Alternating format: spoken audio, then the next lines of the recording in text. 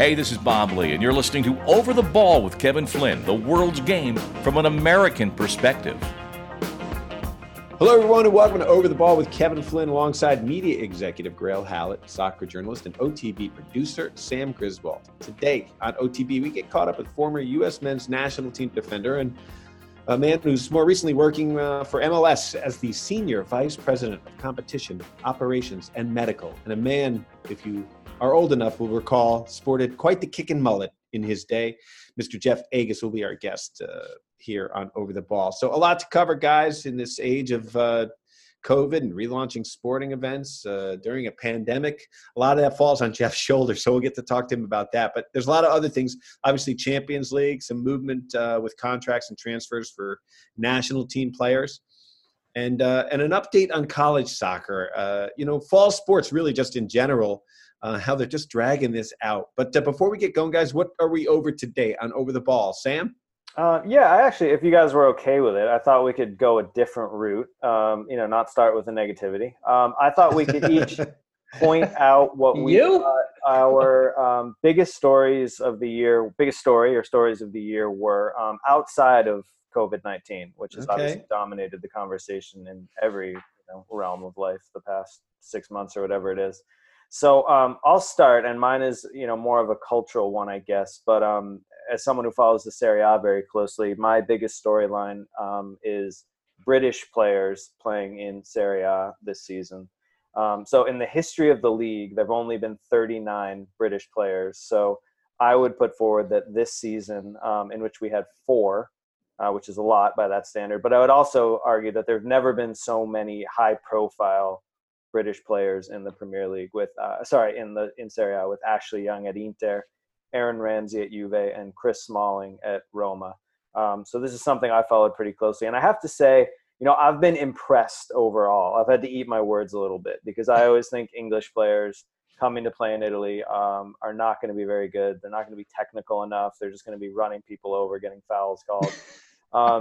But overall, I thought they did pretty well, especially Ashley Young and Chris Smalling. Ramsey had a few injury troubles, but, when he was playing early on and he was playing well, I feel like that was Juve's best moment of the season, when he was playing as an attacking midfielder, and he really changed that team for the better.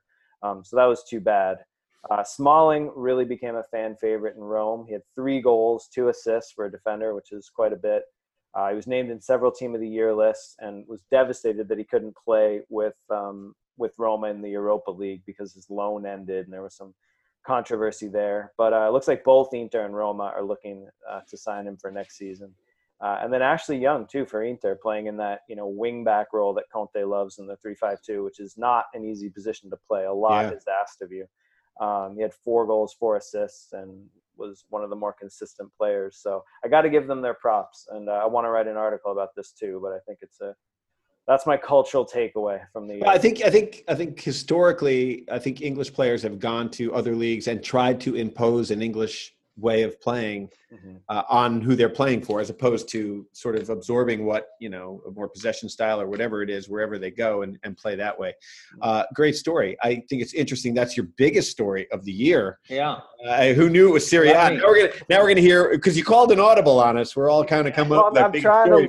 I'm trying to link Serie A to, the greater sort of interest. You are the Pied Piper for Serie A. You really are. And now I'm going to ask Grayle what his favorite story is. But I got to say, is it have to do with Chelsea? No, and it doesn't have and it does not have to do with Italian players playing in the EPL. So I'm not going to deviate from that. Honestly, my biggest story is the players' reaction and embrace of the Black Lives Matter movement. The 3 of us have been beating the drum of racism in soccer for a long time, and the impact it has on us as former players and just individuals. And I've got to tell you, the way the players in the EPL stepped up. Yeah. And by the way, they are the ones who drove this. It wasn't the coaches, it wasn't the owners, it was the players banding together and saying, hey, guess what? We're going to make a statement. This means something to us. And I'm really encouraged, because at the beginning of the year, we talked a lot on OTB about the incidents that were going on at various matches, and it was going on also over in Italy, obviously. But but yeah, I'm just to me that was really heartening to see the players get behind that so much, and it gives me it gives me optimism moving forward. You see that the Black Lives Matter movement, and that's overseas. That's the influence that America has on the rest of the world, which we sort of we sometimes deny and don't even realize. But and then Megan Rapinoe with LGBTQ rights, she spoke out as well. This is where people say players should just play on certain networks and certain places. You know what? Yeah, shut up and dribble. Shut up and dribble. And these are human beings who are being asked to do certain things, but not being asked to give their opinion or talk. It just seems odd. Now, I remember David Zirin from when we were over at Sirius XM FC, Grayle, he used to say, oh, yeah, people say sports and politics don't mix. Unless, of course, you want sports and politics to mix when you're asking for a city or a state to give you a tax break, or ask for investment from the community. So they're always asking for money when it's, and playing politics when it's to their own best interests as owners. Mm-hmm. So it's nice to see the players have actually taken some control and power, because after all, it is up to them. It's almost like the voters. It's up to the voters, and the players are the voters in this. Well, and fans look up to players, and fans look at players' behavior. So if the players, you can influence the fans' position on these things by taking a stand. Look, and we have said this on the show for a couple of years now, and we've had Desmond Armstrong on, and we've talked about this issue quite a bit, where I'd always said, all the players need to walk off. All the players need to do this. Not the player of color who's called a horrible name and he gets offended. You should all be offended, and that seems to be what has happened. So I think that's a good choice for a big story, more of a global one than. Yes. So my story is just seems simple after this one. Just the Liverpool story. I think it was a huge season. I don't know if it'll be recreated for a while. Because they went on a heck of a run. It seems like with COVID and then their loss in the Champions League sort of diminished it towards the end after the break. But I don't think people really gave it its due as to what a big story. I mean, the amount of games they won and how far ahead they were was pretty impressive. Do you think it'll happen again, guys, in the next 10 years? It's going to happen with one of the top 4 clubs, because they're going to keep spending. I mean, I think Man City would be the most likely to be able to maybe eclipse them, just because they're going to be able to go out and get the talent, and as long as Pep stays there. Pep taking some heat though with Champions League. Came out defensively on that team that keeps everybody on their back heels. I don't. He's his own worst enemy sometimes. I mean, the guy is really smart when it comes to coaching, but sometimes when he's in that laboratory, mixing the beakers and stuff like that, he comes up with these things that are just, it's like you leave both the Silvas on the bench, you leave Foden on the bench, and you leave Mahrez on the bench. You already don't have Aguero because he's injured. Yeah. I'm like, what do you just put the best players on the pitch, please? That's my advice. Seems like simple. So guys, what are your thoughts on Champions League, this past round of games? Well, it's a lot to break down. I can't remember how many games we've had. There were a lot since our last show. Yeah. I mean, I think the biggest story is obviously Bayern crushing Barcelona 8-2. Yeah. I mean, City going out to Lyon was pretty shocking. And yeah, I think the fact that we end up with PSG and Bayern in the final is sort of a normal final, considering all the upsets that were out there for a second. Yeah. But, I think it'll be a good final. I think PSG, after a sort of slow start against Atalanta, I think it took them about really the first half to kind of get back in gear. But they obviously looked good against Leipzig, winning 3-0. And, I mean, Bayern have just been a steamroller for the last, 3-4 months, however long they've been playing. Like 28 games in a row, I think, or something. Yeah. Bayern are, in my opinion, rightly considered the favorite and pretty heavily in the final. Yeah. But I think it could be a good game. And often, these finals don't really live up to the billing. So that. Yeah, and I think you could argue, Sam, and I know Flinny just talked at length about Liverpool, but I honestly, at this stage of the game, I think Bayern's the best team in the world. I mean, Liverpool had an amazing season that somewhat ran out of gas towards the end. And Bayern has just gotten stronger and stronger and stronger. If Bayern play Liverpool right now, I think Bayern wins. Yeah, but I think that the only difference is the strength of schedule during the domestic, league, where I think, Bayern sort of cruises. Sam, you've talked about this before, domestic league competition, how it sharpens you for sort of Champions League, Europa stuff. So I think day-to-day, game-to-game, what Liverpool did was pretty impressive. Now, the best team in the world right now, yeah, I think you're right, Grayle. I think it is Bayern. And here we're talking about, beat up Barcelona. It was like watching that Brazil game down in Brazil against Germany. Yeah, that was just couldn't quite believe it. I mean, the level of humiliation and embarrassment for a club of that magnitude was incredible. I mean, I figured that Bayern going in was probably a 2-goal favorite. That's the way I looked at it. I never thought Barca was going to beat them. But on the other hand, I never, ever expected 8-2. And by the way, they scored 9 of the goals because one was an own goal. So Barca really only scored 1 goal. And they were just beaten in every aspect of the game. If we broke down the game and looked at like 5 different parts of it, Bayern beat them every way you could possibly beat them. And on top of which, Ter Stegen had one of the worst matches I've ever seen him have from a passing standpoint. His passes were being intercepted and stuff. So it's just like some of those shots of Messi, like towards the end of the game, were just, I mean, he looked, I don't even know how to explain his expression other than just like blank. Well, let me ask you guys, I'm curious to your take on this because, like you're saying, Grayle, it seemed very clear Barcelona as a team had basically given up at halftime. I mean, they were already down 4-1. I mean, I don't know what side of the debate I fall on this, but did you not think it was excessive for Bayern to keep scoring, bringing on Coutinho, adding 2 goals in the last, 10 minutes? Well, first of all, this isn't regular Champions League where you play 2 legs, But first of all, I don't, they're bringing on Coutinho because they want to give him some minutes. Okay. Mm-hmm. So that was like, hey, we want to keep our guys sharp going into the next game. So I didn't, I've coached kids for a long time, and I remember having opposing coaches like get in my face about running up the score. Mm-hmm. And, with kids, it's even more difficult to kind of like turn the faucet off and say to a 10-year-old kid, stop playing. These other coaches would say, hey, Grayle, you should just have him play keep away. I go, let me tell you what, I've played my whole life. That's more insulting to kids to have a team play keep away than just to keep, scoring and whatever. And at that level, honestly, Sam, first of all, I don't think of Bayern as a team that would run up the score and try to humiliate somebody. Mm-hmm. I just think they keep playing. Yeah.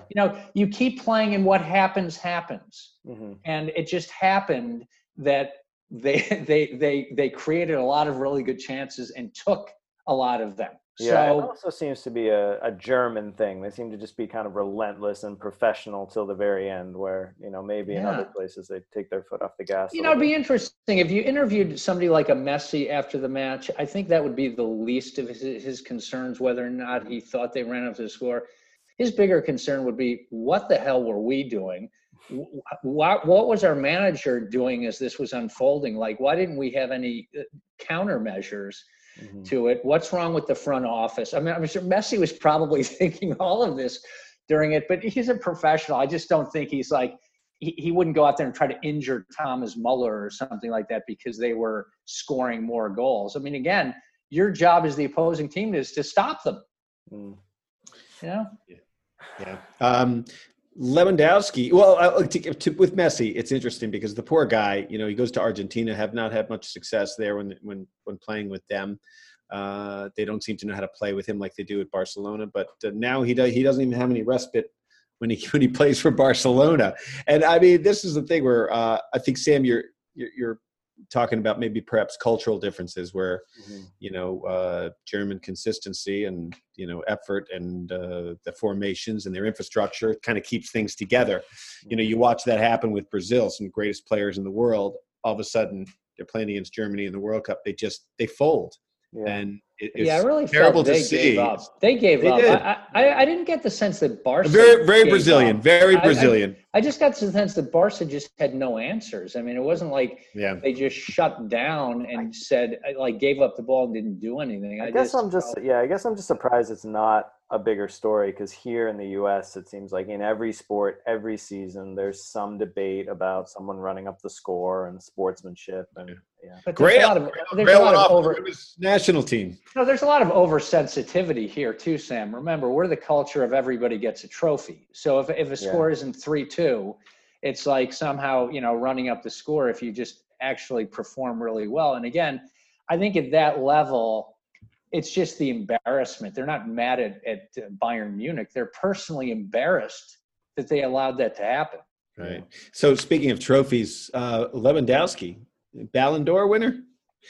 Well, they got rid of it. I mean, they can't. They basically said we're not. I mean, I know he should have. I mean, Sam, he should have won it. Yeah, Sam, you and I, we talked about this. I mean, he was clearly the most consistent player all year. Yeah, I agree, and it's a shame he didn't even win the Golden Boot, which went to Ciro Immobile, which I'd like it going to an Italian, but I can't say he was more deserving than Lewandowski this year. And you could have given. I mean, I don't know what the whole principle of not being able to give it, because they played the schedule. They played the full schedule. I know it was a weird time, but they played, other than League One and League Two in France, everybody played their schedules to their conclusion, correct? Well, I think if you're going to play the Champions League and Europa Leagues, where a team having their season canceled halfway through has a much bigger impact on how they perform, then you can certainly give the Ballon d'Or. But it's just my opinion. Yeah, I did. Yeah. So you mentioned Europa League there. God, a guy who's had a second life is Lukaku, though. Didn't quite do it at Manchester United. Didn't do it at all. Wasn't dynamic enough. All. Did not do it at all. But he's doing well in Serie A. Yeah, he's had a fantastic year in Serie A. This sort of builds on my earlier point, because Lukaku, Christian Eriksen, and Alexis Sanchez all came over from England too to play for Inter this season, to varying degrees of success. Lukaku's been phenomenal. Eriksen's kind of had his issues, although he only came in the winter. And Sanchez, since he got over his injuries, has played pretty well too, much better than I think he was for Man U. But Lukaku has scored in 10 straight Europa League games to get Inter to the final, where they'll play Sevilla tomorrow, or today if you're listening. Has 33 goals now in the season. Wow. And a lot is being made in Italy, which is very Italian. Yeah. It's a very Italian. Yeah, that would be. I was going to say, very superstitious culture, especially when it comes to soccer. A lot of comparisons being made to the original Ronaldo, who 20 years ago led Inter to the UEFA Cup championship and scored 34 goals that year. So Lukaku's just one behind him and can get there, obviously, if he scores in the final. So, yeah, should be. I was happy for Conte, honestly, as a former Chelsea manager. I felt like he didn't get treated that well as he went out the door, and I'm happy for him, because and Sam, you could speak to this much more in terms of the history of Inter, but they've had some lean years, correct? And, absolutely. And so he's done a good job of kind of resurrecting them. Yeah, I mean, he's had a lot of help financially. Yeah. He's gotten a lot of investment and a lot of players that he wanted. I think considering the strength of their team, they should be in this final, and I think they should have finished where they did in the league, which was second place. Mm-hmm. I think Sevilla are going to be tough, because they're kind of the kings of the Europa League. I think they've won 5 or something. Yeah, they do so well. They overachieve in that Europa League. Yeah. So, I think you're going to see a very kind of classic Italian game out of Conte. Inter, in the Europa League have played a much more defensive counterattacking style, which tends to be the way Italian teams go, when you get the single elimination games. But it's been effective. Yeah, one just quick observation, guys, on the games, just because this comes on the heels of us talking to the 3 old goalies last week, and we were talking about catching the ball, and it was just amazing as I was watching a lot of these games unfold, the number of times keepers could not hold on to the ball. I mean, in these late rounds of Champions League, I just saw some really bad goalkeeping. Also bad passing out of the back. I think the goalkeepers last week were talking about how the ball has changed, so perhaps you don't risk it by holding on to it. You just keep parrying the ball. So let's talk domestically a little bit, guys, before we get Jeff Vegas on. So this fall season, it's like a slow, what do they call it, where the dominoes fall. Like, you know where they're going, you know where it's headed, yet they seem to have been fighting us all along. For college. For college, yeah, they've canceled. So it's like conferences are canceling, but not as a whole. It's almost like our national response to what's going on with the COVID thing. It's been all like localized and not national. So are they just putting off the inevitable here to just cancel everything? I mean, it feels like it. The NCAA Board of Governors are going to meet tomorrow, Friday, August 21st, to confirm the cancellations that have already been, put forward, and consider moving the fall championships to the spring. This is from Soccer America. I'm reading this. Yeah. Division II and Division III have already canceled the fall sports championships and will not hold them in the spring. Right. So the D1 council has to vote and kind of figure it out. But I don't know. It's not looking good. I think pushing it back to the spring at this point is fine. Everyone knows it's going to happen. You're not giving up on the season altogether. See no reason to do it. Yeah, I'd like to see that. Plus, we've talked to Sasha Sarowski about maybe the split season. Maybe this is a little prelude to it. A little. Yeah, I think, the colleges, like you saw that UNC at Chapel Hill brought all the kids back, and then there were like 4 clusters, and now all the kids have been sent home. But they're going to try to play football. I'm like, what? Wait a second. Let me get this straight. You've got all the kids going home except the football players who are going to be staying in the dorms with, I guess, international students that can't go home, and maybe, I guess, 20% of the entire student body will still be there. Notre Dame sent their players, their students home. Are they going to play as well? I think a lot of these big-time football programs are just trying to hold on for dear life because of the revenue. And they don't want to lose the revenue. And but to Sam's point, I just think it's inevitable. I mean, it's whether or not it happens a week from now or 2 weeks from now, 3 weeks, whatever it is. Yeah, just put us out of our misery, folks. Yeah. So some other stories I was interested in. Southampton apparently looking to sign Weston McKennie from Schalke. Do you have any news on this, Sam? Well, I know it's, I think, pretty far along in terms of negotiations. It would be over £20 million, the deal. And yeah, I know that McKennie has said his goal was to move to kind of a mid-tier English Premier League team after Schalke. And I don't know too much about Southampton, but good team. Yeah, Grayle, what do you make of his chances there? Yeah, no, I mean, I think Southampton's a really good, like you were saying, middle tier team, which, obviously they don't have the resources that the top 6 clubs, but they really had good form after Project Restart. They knocked off Man City.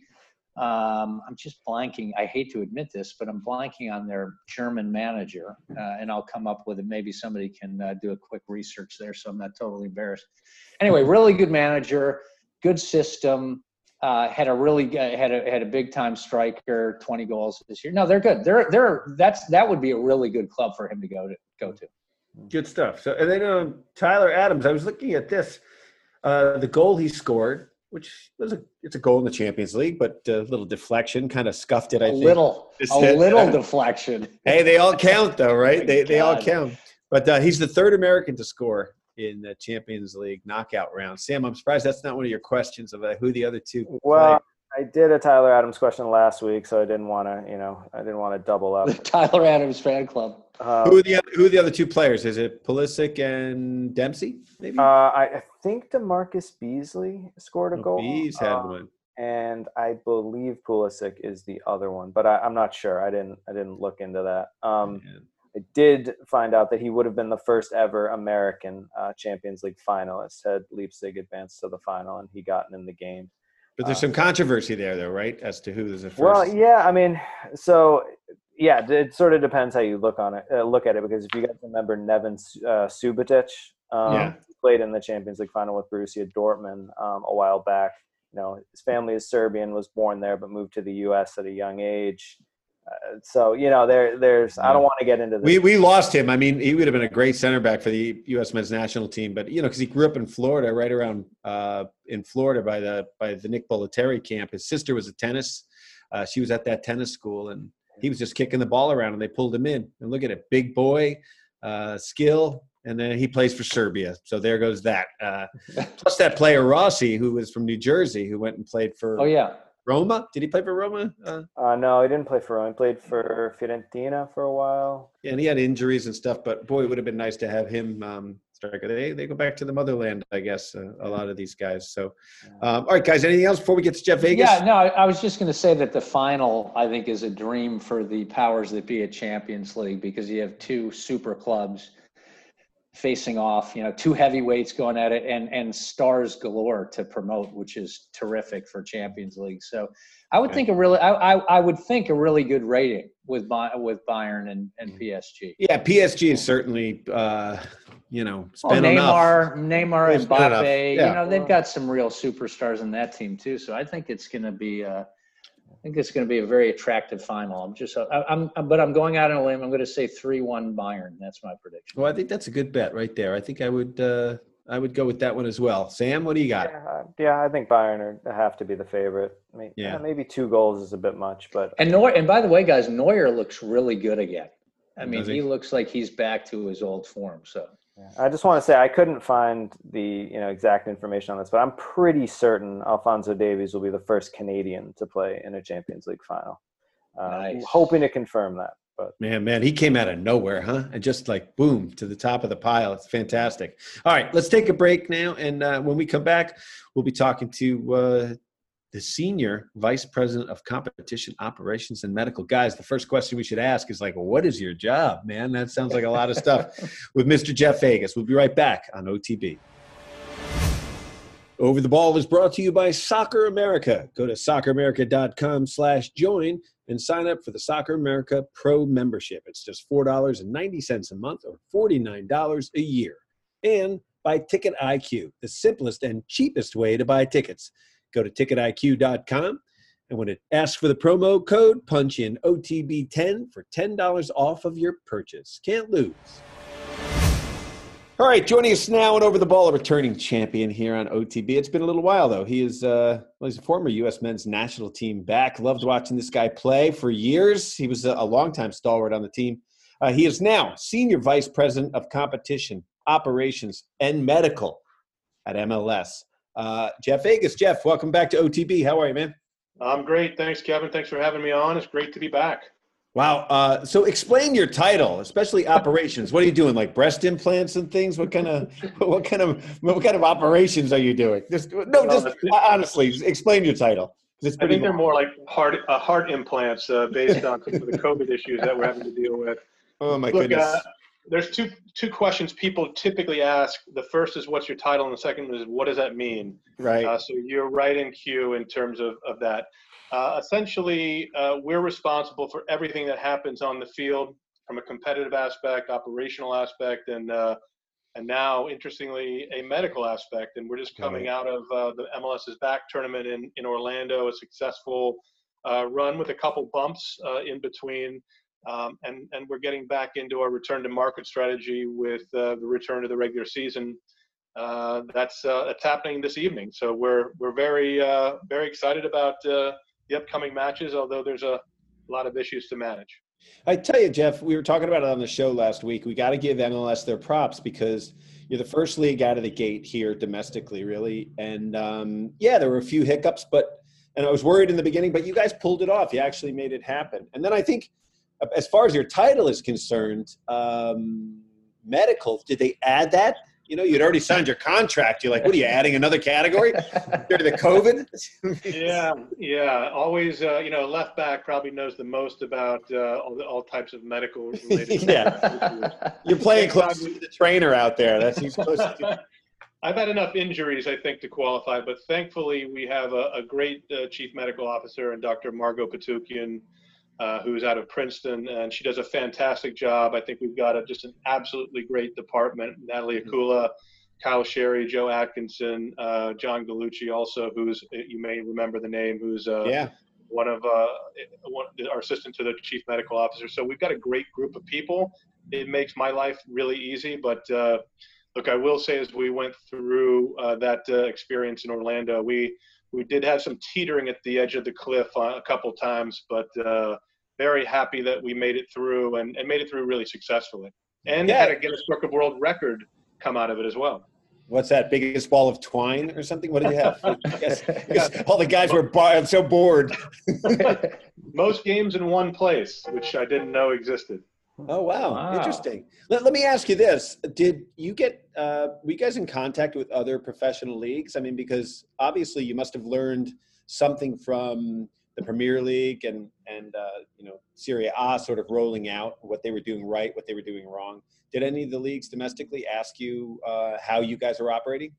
Yeah, it's a really good question. We really started this like every other league, trying to ask a lot of questions, try to understand what the issues were. We reached out to the Premier League, we reached out to the Bundesliga, we've reached out to the NBA, NHL, MLB, just to get a sense of what other leagues are doing and how they're doing it.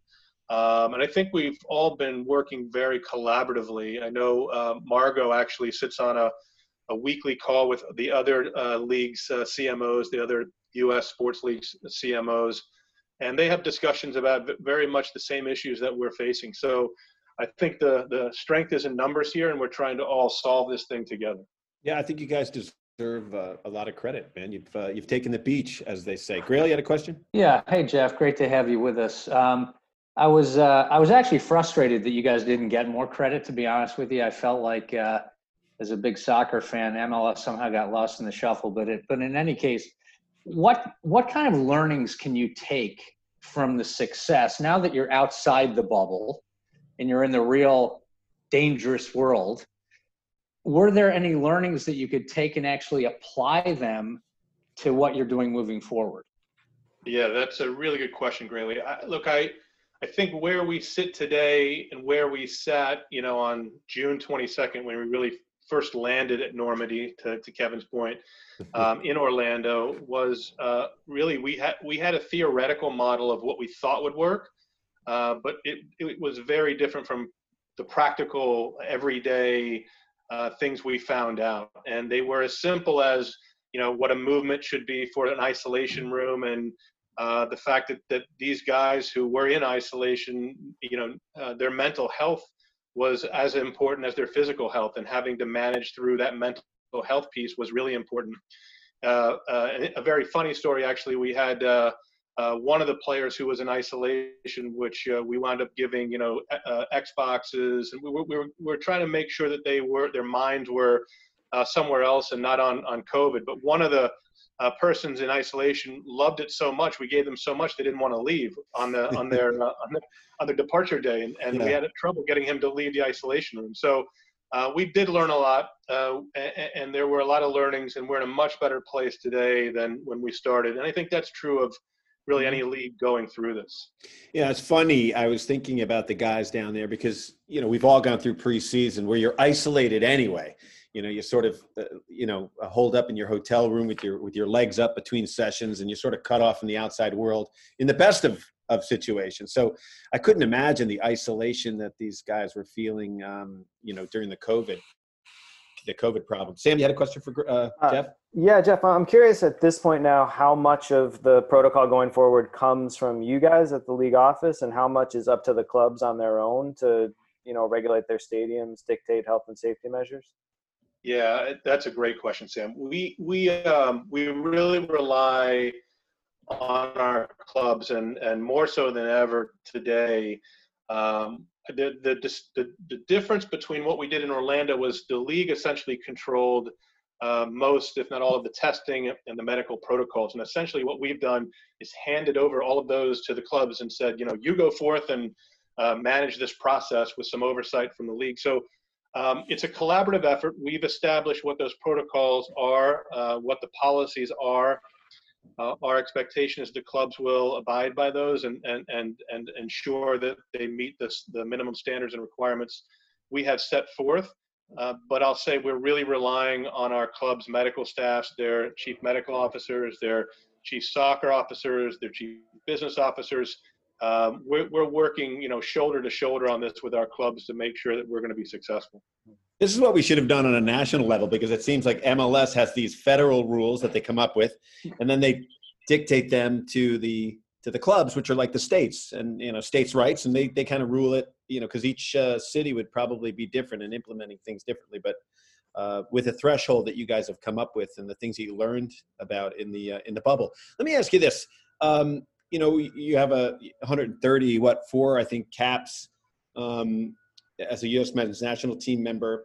MLS has developed lots of players that are moving into the national team. How do you think the league has done with pushing players towards the national team and developing better players? It's sort of an obvious question, but I'd just like to hear your thoughts on it. Yeah, no, it's a good question, because if we're going to be successful, we have to have our national teams be successful in both Canada and the United States. And it's incredibly important that we develop players, and we develop players for our national teams. And I think that's a byproduct of the success of the league. And as we get more successful and we produce better players, there's a transfer market as well that we're very concerned with. So those players who are transferred, like Tyler Adams going across, Alphonso Davies, who you saw yesterday with Bayern and has turned into a fantastic left back at Bayern. Those types of stories are success stories, and those are things that we need to continue to happen on a year-by-year basis. So we're very ingrained and very entrenched in making sure player development is a real priority for the league.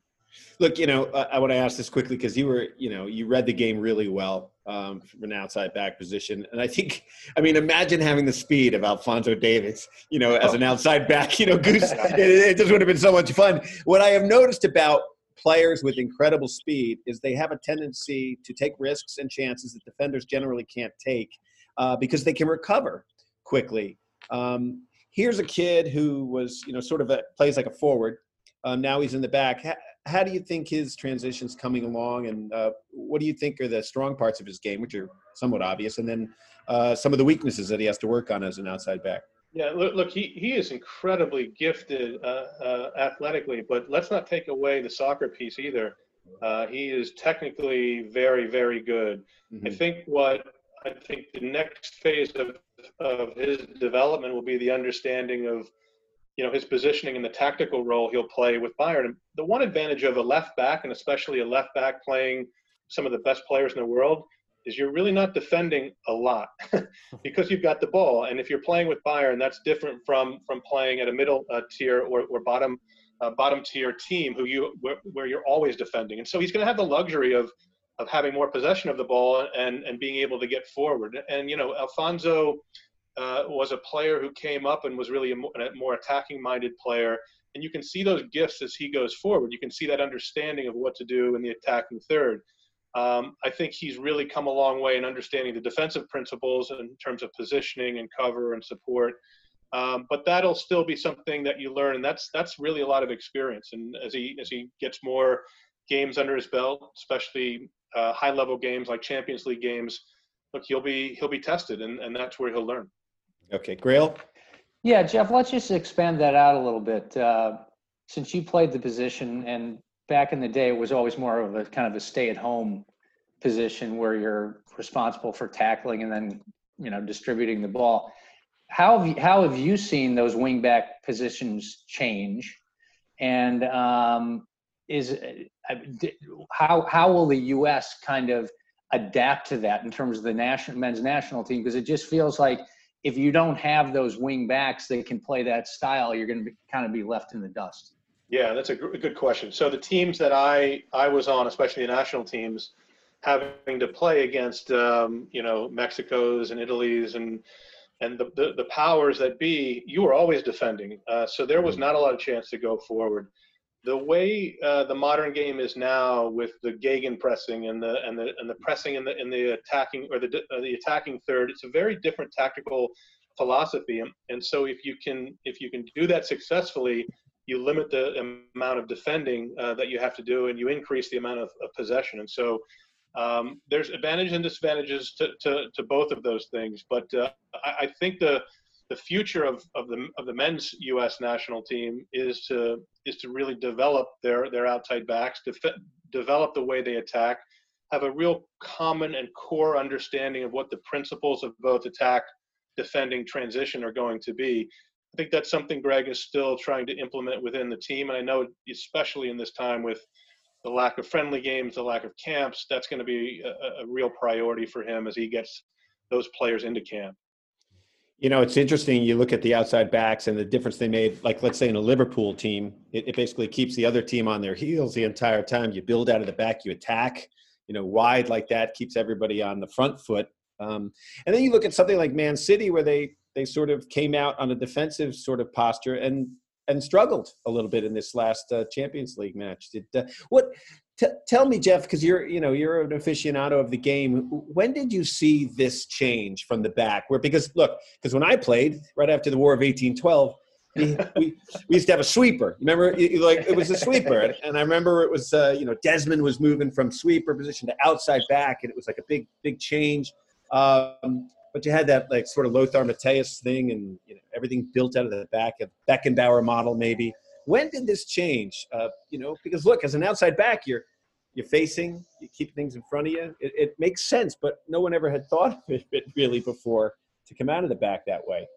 Yeah, look, change doesn't happen quickly, and there's a lot of opposition to change, but the one constant is change. And I think a lot of these strategies come out of people that came before you, and you sort of stand on the shoulders of people who came before, and you take things from other people. The cliche that great artists steal, I think, is appropriate here. Coaches, people like Pep and Klopp took these concepts and philosophies and magnified them and really, I think, put them in place and had the courage and the fearlessness to implement them in matches. I think we're seeing probably the end of sort of the tiki-taka era with Barcelona. Some changes in the way that the Spanish league is working. And so, look, I think we're going to see some differences in terms of how different coaches react to this pressing. And I'm actually excited to see what's next because it's interesting to understand what different coaches think about and how they go about implementing those strategies. Yeah, those are good points, Jeff, because you look at Barcelona, they seem to have, run out of gas with the tiki-taka stuff. And one thing I can say about this sort of, attacking out of the back, it's very exciting soccer to watch. Yeah, I mean, Barcelona, was something of a passanaccio. So they would pass the ball to extremes, and it got to a point where people wondered, what's the use of it, and why are you passing so much? Ultimately, the goal is to score goals, and people don't come to games, people don't watch games to see defending. Unfortunately, as a former defender, they see attacking soccer, and they want to see goals. They want to see creative plays, and they want to see great attacking players. So my mistake was being a defender, I guess. Nah, no mistake in good defense, man. Sam, you got a question for Jeff? Yeah, shifting a little bit, Jeff, and touching on something you mentioned earlier about the communication you guys had between other sports leagues, whether in Europe or here domestically. I'm wondering how normal that is sort of in peacetime, as it were. How much communication do you have with these leagues in Europe? And as you're in charge of competition for MLS, what sort of models are you trying to follow, if you are trying to follow any, things like that? Yeah, we rely on a lot of the other leagues, and we are in constant communication and have reached out to a number of different stakeholders around the world, including IFAB and FIFA, who are huge supporters of Major League Soccer. We were one of the first leagues, we were the first league actually who implemented video review in a competitive match in 2016. We've been a proponent of technology and change and are very progressive in that nature to try to improve the game. And we've been working with other leagues. Other leagues have called us on issues with video review. And so again, we try to work really, really collaboratively.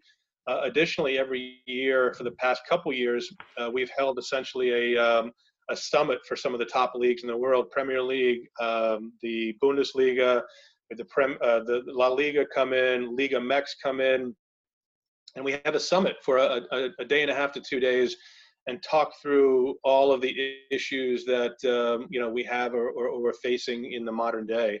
And it's been incredibly useful to have that 2-day summit, just to sit down, break bread sometimes, and what's interesting is what we find is that while we have different magnitudes of this, we all have very similar problems in terms of what the issues are, from player transfers to competitive issues to competitive balance. So look, we all kind of share a lot of the same pain points, and so it's great to be able to reach out to somebody and ask them, what do you think about this? How do you guys see this? And what do you do when X happens or Y happens?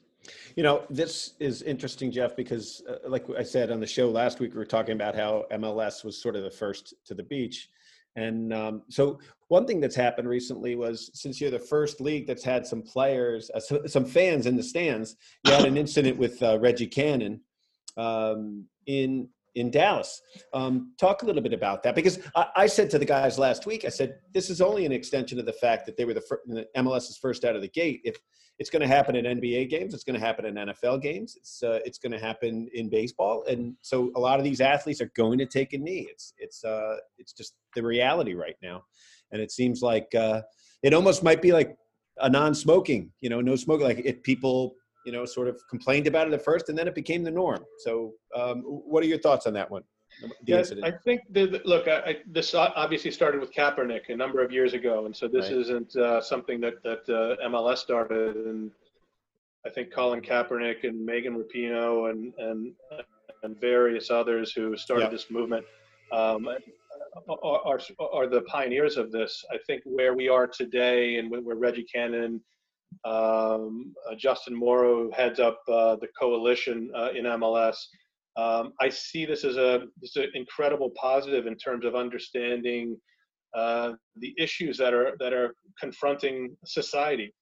I think there's a conflation. Our fans may conflate the fact that this is about patriotism when it's actually about something completely different. So I understand the issues, but MLS and the league absolutely 100% support the Black Lives Matter campaign and those types of issues. We support equality, non-discrimination, anti-harassment. A lot of those things are things that are really paramount for the league. And so it was an unfortunate incident, obviously in Dallas, but we obviously support our players. Yeah, I'd say it's just growing pains, Jeff, where you're going to go through this, and this is just part of the package, and this is how change begins. It's never quite easy. Grayle? Well, yeah, just to follow up on that, Jeff, I know you guys have a great reputation for kind of communicating with the players and coming to consensus. You chose not to use the anthem in the bubble. And then when you emerged from the bubble, you decided to go to the anthem. Is there any thought moving forward that just to kind of squelch the whole issue, maybe you stop playing the anthem at the games, which obviously will lead to some backlash from people that want you to play the anthem, but it just kind of takes away that ability for people to make it a bigger issue? Yeah, look, I think it's something that we're trying to understand and get our arms around. It's new to us. We understand what the anthem means to a lot of people. One of the main reasons we didn't have the anthem in Orlando is we didn't have fans. In Dallas, we did, and in venues where we do, it's likely we will continue with the anthem. In venues that we don't, we may not play the anthem. I don't think it's a function of patriotism. It's a function of whether we have fans in the stands and whether that ritual continues. But that's an ongoing discussion, I know, with the commissioner. I know that he's very sensitive to that, as well as our senior executives and our club chief soccer officers, club business officers, and importantly, our players. It's interesting. I think soccer, more than any of the other sports, is, look, the United States is a land of immigrants. And one thing, that's why I think soccer is uniquely American in a way, because we're a land of immigrants. It's a game with immigrants. All of us as players, we've played with guys from Haiti and, African countries and South America, Central America. You kind of get a feel for the world out there when you play soccer. And it seems interesting to me that you have so many players from so many different countries that it seems odd if it's not a national team game to be playing the national anthem. And I think it's only since, I think after World War II, they started to do it, the national anthem. So it hasn't always been a part of it. Guys, you have another question for Jeff? I'm going to get back to the U.S. men's national team if you don't. Go ahead. You got it? All right, so look, Jeff, You were on the national team for a long time. I got to know a lot of you guys. There was a solid base there.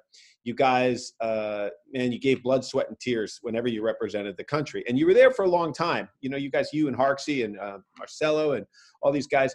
What's the difference now? It seems like the player pool is bigger, but it doesn't seem like I can wrap my head around the 11 core players or the 8 core guys. It seems it's expanded, and I don't know. A lot of guys walk on. I'm like, wow, where's he from? What, you know, you get a lot of surprises as well. Yeah, look, it's a good question. I think the benefit of MLS, not only for the U.S. but for Canada, for Costa Rica, for many of the CONCACAF teams, is we've deepened the pool just by increasing the competition. So I think from a U.S. men's national team standpoint, this is the deepest we've been. In saying that, I would still put, you know, our 2002 team up against almost any team that there has been to date. I think there's still quality, and you have to have quality in your starting 11, 18, 25, what have you. So you can't get around quality. I think the one thing, and look, I'm not inside the national team now, so I can't speak to what's happening behind the door, behind the curtain. But I will say, in terms of the team that I was on, we always fought for one another. We always stood shoulder to shoulder. There was a pride in what we did and how we did it, and we didn't take anything for granted. We respected the opponent, but not so much that it impacted the way we played. And we always thought, going into a game, we had an opportunity to win no matter who we were playing. As I said, I don't know what's going on within the national team. I can't speak to how Greg's philosophy or what happens behind the scenes. But I do know that on the teams I was on, and that includes the teams that Greg was on, that we all stood for something, and we all represented the country, and we were all incredibly proud of representing the U.S. It's funny you talk about the competition. It's increased the competition within our region because, you know, a lot of players are playing MLS from Costa Rica, and then we have to qualify against them. So it's a sort of a double-edged sword. But, you know, it seemed like you guys, you probably played for how many national team coaches, Goose? 4, maybe? Zagora, Bruce, you know? It was Lothar, Gansler, Bora. I don't know if I count Kowalski. he was sort of interim. Samson, Bruce. I think that's 6. That's more than I thought 6. even. Yeah, that's a lot. Well, you know, this is my point. There was a consistency, and the consistency was effort, like you talked about, the sort of blood, sweat, and tears that you have to, you know, put out there.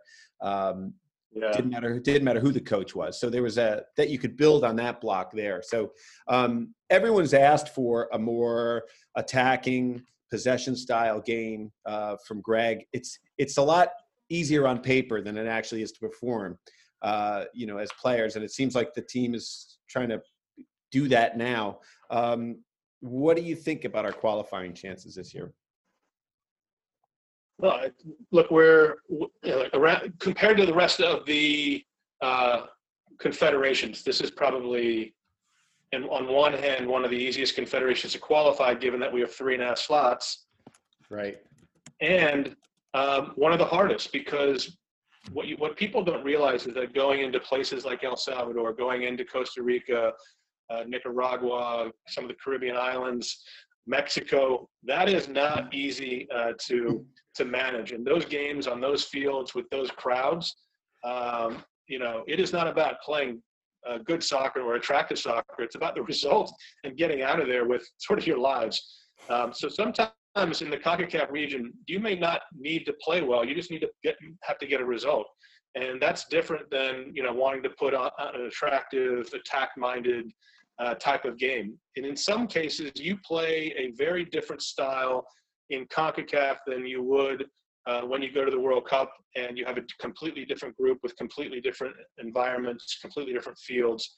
So, you know, in 2002, when we qualified through the CONCACAF, we had one way we played. When we went to the World Cup and had the different teams, Portugal, you know, South Korea, and Poland, we played in a completely different way or a different philosophy. And so you have to be willing to adapt and understand what those different are.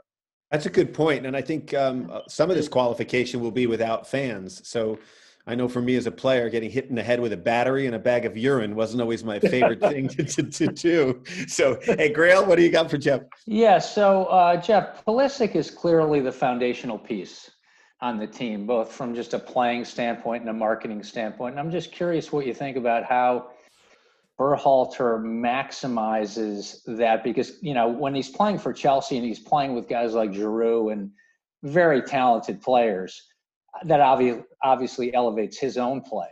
So how do you take that and somehow, you know, recreate it on the U.S. men's national team? Yeah, it's the same. It's the messy question, you know. Yeah. How do you recreate Barcelona with Argentina? And in a lot of ways you can't. You have to figure out other ways to maximize the player. And I'd say Christian is obviously one of our, if not our best player currently.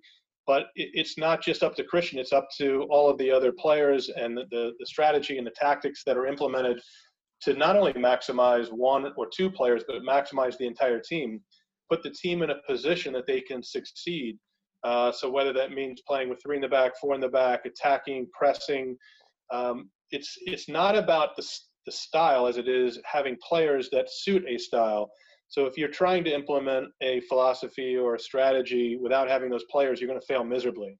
And what your starting point is what type of players you have and what type of formation or environment or approach you want to use within that strategy. So I think Christian can be used really well, and I think he's an attack-minded player, but he's going to rely on other players. He's not going to be the person who is scoring all of the goals and creating all the goals. He's going to be depending on combining with other people, having players help defend, transitioning. I mean, he's very good at running at people. And so I think what would be beneficial for players like Christian is to have players around him and having a tactical approach that would be beneficial to a transition or be beneficial to a quick style. But again, I think that's really down to the players that you have available and the formation and tactical principles that you're using. Yeah, well, you see Christian does well out wide, slashes inside, and then he plays sort of in the middle sometimes with the national team. But it seems like, Jeff, we have more players playing steady and playing overseas than we've ever had. And it seems like, to me, we always had that one special player like a Tab or a Claudia or a Dempsey. And then you had a solid base around them that could support them in their creativity. Now you seem to have a lot more players to choose from. So I'm hoping that it's a positive thing. I just want to see them all come together because Weston McKennie, they don't know where they're going to play him. Tyler Adams, they're not sure about him. So it'll be nice to see these guys come into camp and start to gel. How long does that take for you, like in a camp? How odd is it coming from wherever you're coming from to come to the national team? You're asked to do something different. Do players get overwhelmed, or is it something like, okay, this is what I'm doing, and we all have our assignment, and here we go? No, look, these are the best players in our country, and that represent our country, and they're players that can adapt. And so changing that is not changing how they currently play is not that big of a shift, although there is a shift, and they have to understand it, and it takes a little bit of time to adapt to it. But it's about consistency more so than the tactical approach.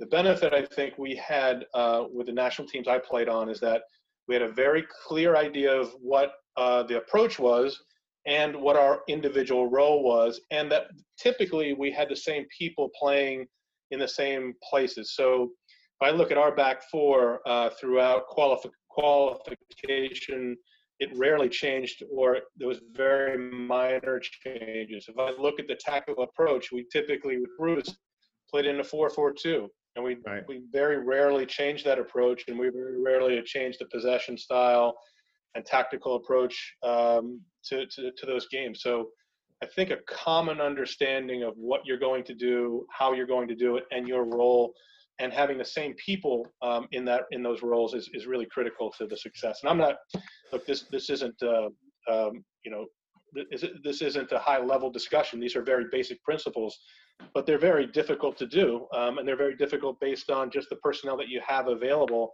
where players may not be coming in now because of potential COVID issues, quarantine issues, medical issues, concerns about their family. You're in a completely different place now when you accept a call-up than where you were pre-COVID. So those are things I think all the players have to consider, not just on the men's national team, U.S. national team, but every national team.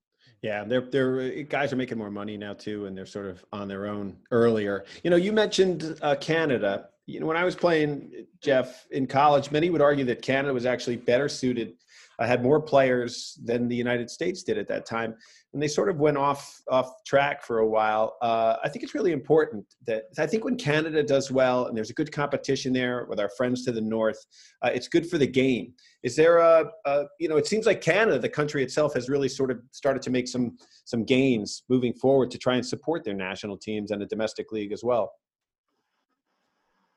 There's no question there. I just thought I'd get your thoughts on it. No, look, I think not only Canada, but like we were talking about all the other countries, with having 3 teams in Canada, in Vancouver, Toronto, and Montreal, obviously it's accelerated, I think, the growth in Canada. People who grew up in Canada now have an option of not only playing hockey, but playing soccer. And there's a huge base for youth soccer in those areas, as well as other areas in the provinces of Canada. So it's still early days in Canada, but I think their player development strategy, some of the ways they develop players in Canada, I think is only going to benefit not only those 3 teams, but their entire national team. And I think the Canadian Soccer Association is working hand in hand to try to encourage that growth and continue the growth of their national team. Yeah, we hope they build some indoor facilities like maybe Iceland did. But I tell you what, Jeff, you played a season of indoor soccer, man. That beats your body up pretty badly. I think you were still playing outdoors at the time, but you went indoor and you were like, wait a minute, this is crazy. Playing in the boards in a hockey arena, it's like it'll shorten your legs by a couple of years. Yeah, I'll tell you, my first year as a professional was indoor soccer. It was right after college. And thankfully, at that point, everybody was trying to scrape through. And I know you remember those days where you were just trying to get through from one season to another, going indoor to outdoor, to whatever you could do to try to kind of scrape through. I got very lucky, played on an incredible team with the Dallas Sidekicks.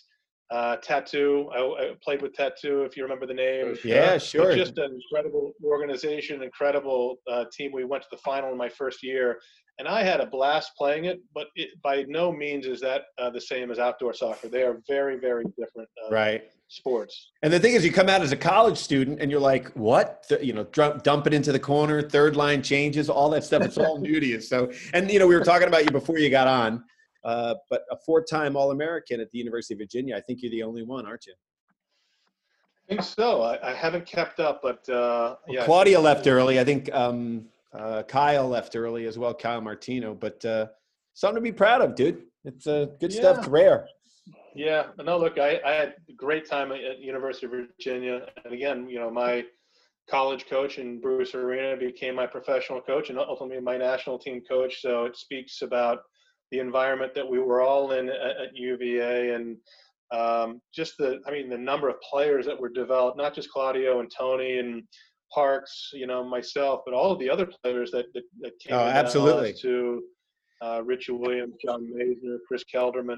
Just a ton of other players came into the league also. Watching you guys play was like watching a professional team. It was really great to see. All right. Well, Jeff Vegas, we appreciate it so much. You joining us on Over the Ball. He's a senior vice president of competition operations and medical and snow plowing too. We're going to put snow plowing on there. All right, pal. Thanks for joining us on OTB. Hey, remember to tweet us at Over the Ball, like us on Facebook and Instagram, and write a review. In fact, make us one of your favorites. It makes a big difference. Always great to catch up with Jeff Vegas. A good guy, smart guy. Always knew that about Jeff. UVA, 4-time All-American. I know. He's no intellectual slouch. But, I think certain players, you watch them play. Like, I know guys that I played with that could figure stuff out before I could tactically on a field. I know so Nick O'Shea is coaching. Mike Noonan was another one at Clemson. Yeah. Like, Mike Very would be able to player. tell me, he'd be able to tell me what was happening, and I could try to execute, but I couldn't read it myself. And you realize that the guys like that have gone on to coach. They have that sort of mind, So, and I think Jeff's one of those players. He's very, very thoughtful. So it was great to get caught up with him. And what a year he's had! A lot thrown on his plate. And good for MLS. Yeah, good very for MLS. Good. Really happy for them. I hope the rest of the season goes well. Yeah, I thought what he said about the national team was really interesting and should be taken to heart. That the amount of like different hats you have to wear as a team and the different identities you have to be able to embody and. Playing in El Salvador versus playing at the World Cup. And I hope that message gets across. And in a certain sense, those guys were, Pied Pipers, prophets for the game. And they felt like wherever they went, whatever they did, they were a representation of the country, the game itself, trying to get the word out there. And I think sometimes the players now, they kind of take it for granted. A lot of the sweat equity that went into his resiliency too, right? The last guy cut for the 94 squad, came back, made it in 98, didn't play a minute, and then came back in 2002 and got his time. I mean, really impressive in terms of just kind of sticking to it. Yeah, absolutely. So, all right. So what else, guys, before we get going? I wanted to touch quickly because this was my favorite player in the Women's World Cup was Rose Lavelle. So she was traded from Washington Spirit to the Reign with the understanding that she'll sign for Man City. Who's been following this story? Yeah, I again, it's a curious thing. It must be a contractual reason that you get traded and then you get signed by that. But again, great for Rose Lavelle, not great for the NWSL. Yeah. If they lose a player, to go over and play in Europe. But for the Man City women's team, it's a great pickup. And she's playing with who's her teammate? She's joining somebody else. Sam Mewis. Exactly. Sam Mewis is going over there as well because she left North Carolina, the Courage. So anyway, but she was my player of the World Cup. I mean, the stuff she created on and off the ball was pretty amazing. As we know, because we are players and we can evaluate them, for Rapinoe to be named the best player of the tournament to me was just ludicrous. Because I don't think Megan Rapinoe's in the top 10 of the best women players in the world, to be honest with you, but that's my opinion.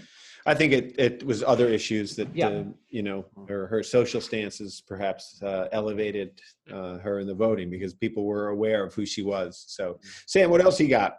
Okay, so we were talking last week a little bit about Europa, Champions League, trying to reformat everything, single elimination, whatever. So I'll put together, a concrete proposal that I believe takes care of the big issues facing UEFA, and I'll just throw it at you guys. So here are, in my opinion, the three biggest issues facing them for the tournament, for the European competition. One is that the big clubs want to form a super league. And what that essentially means is that they want guaranteed access to the Champions League, not tied to their league performance. Two is that the Europa League is basically seen as a burden and irrelevant. And three, they want to start a third-tier European competition to try to, level out the playing field financially and get some of these smaller teams playing European games. Right. I would also add a fourth point that I don't think they really care about, that's that the domestic cups essentially mean nothing anymore. So to address this, I want to just have one tournament. I don't want Champions League. I don't want Europa League. I don't want this third-tier thing. I just want one big tournament. And you want the Sam Cup? This is how you can call it that. The Sam Cup. This is how I would organize it. Okay, so you start with the Champions League, which is the Griswold. The tier one, the same way the teams are picked now. That's fine. You take the 32 teams. They play the group stage in the same way, okay? But no one is eliminated. That is purely for seeding in the knockout tournament that comes to follow, okay? Tier two, if you want to call it the Europa League, which currently has 48 teams, expand that to 64. That includes more of the third-tier teams, and allows basically any big club in Europe a backdoor entrance into the tournament. There's no, Juventus is never going to finish lower than sixth in Serie A, let's be honest. So they play a regular group stage with 64 teams, but only the top two teams advance to the knockout tournament. So then you're left with 64 teams. The teams that were in the Champions League in the beginning are the top 32 seeds. seeded according to how they did in the group stage. The 32 teams that come from the Europa League are the bottom 32 seeds, 33 to 64 seeded, depending on how they did in their group stages. A lot of math here. I've gotten sharpening my number 2 pencil. Sam, do you remember you're dealing with Flinney here? From there on in, we have 64 teams. We have like I've been headbutted too many times. We have an actual bracket. You can print it out just like you do for March Madness. I would say you just play one game from here on in to the final, but I don't think that would get anywhere because teams want to play more games. So that's fine if you want to do 2 legs until the final. They want a home and away, but I love the single game elimination. Yeah, but I just think this, the small teams are never going to get that far. But even if they get through a round and then get to play Bayern Munich, they make a ton of money. It's a meaningful game. I don't know. That's my. I like this. Okay. Sam. You're putting your thinking cap on. But I tell you, like Grayle, it always comes back to you, which is money. These teams and money. I love Sam's idea about Champions League, single elimination, but they want to play as many games as possible. Maybe you could start doing it in the quarterfinals, but round of 16, they're going to want to keep having. That's true. Little alteration on your plan there, Sam. So what a good team we have here on Over the Ball. Everybody kind of puts their creative input in, and then we just sort of tweak it, the 3 of us. Very good idea, Sam. So we don't have time for my quiz question, so I'll just tell you that only one team in the history of the Champions League or European Cup from France has won it, and that was Marseille in 92-93. So PSG looks to become only the second. Actually, Sam, I wish you'd asked because I knew that. Yeah, sure you did. Marseille. Great bouillabaisse in Marseille. All right, guys. That's all the time we have today on Over the Ball. I'd like to thank my cohorts here, Grayle Hallett and Sam Griswold, and our guest today on OTB, who's done just a great job over at MLS getting everything ready this year. Jeff Vegas. Thanks, Jeff. Appreciate it.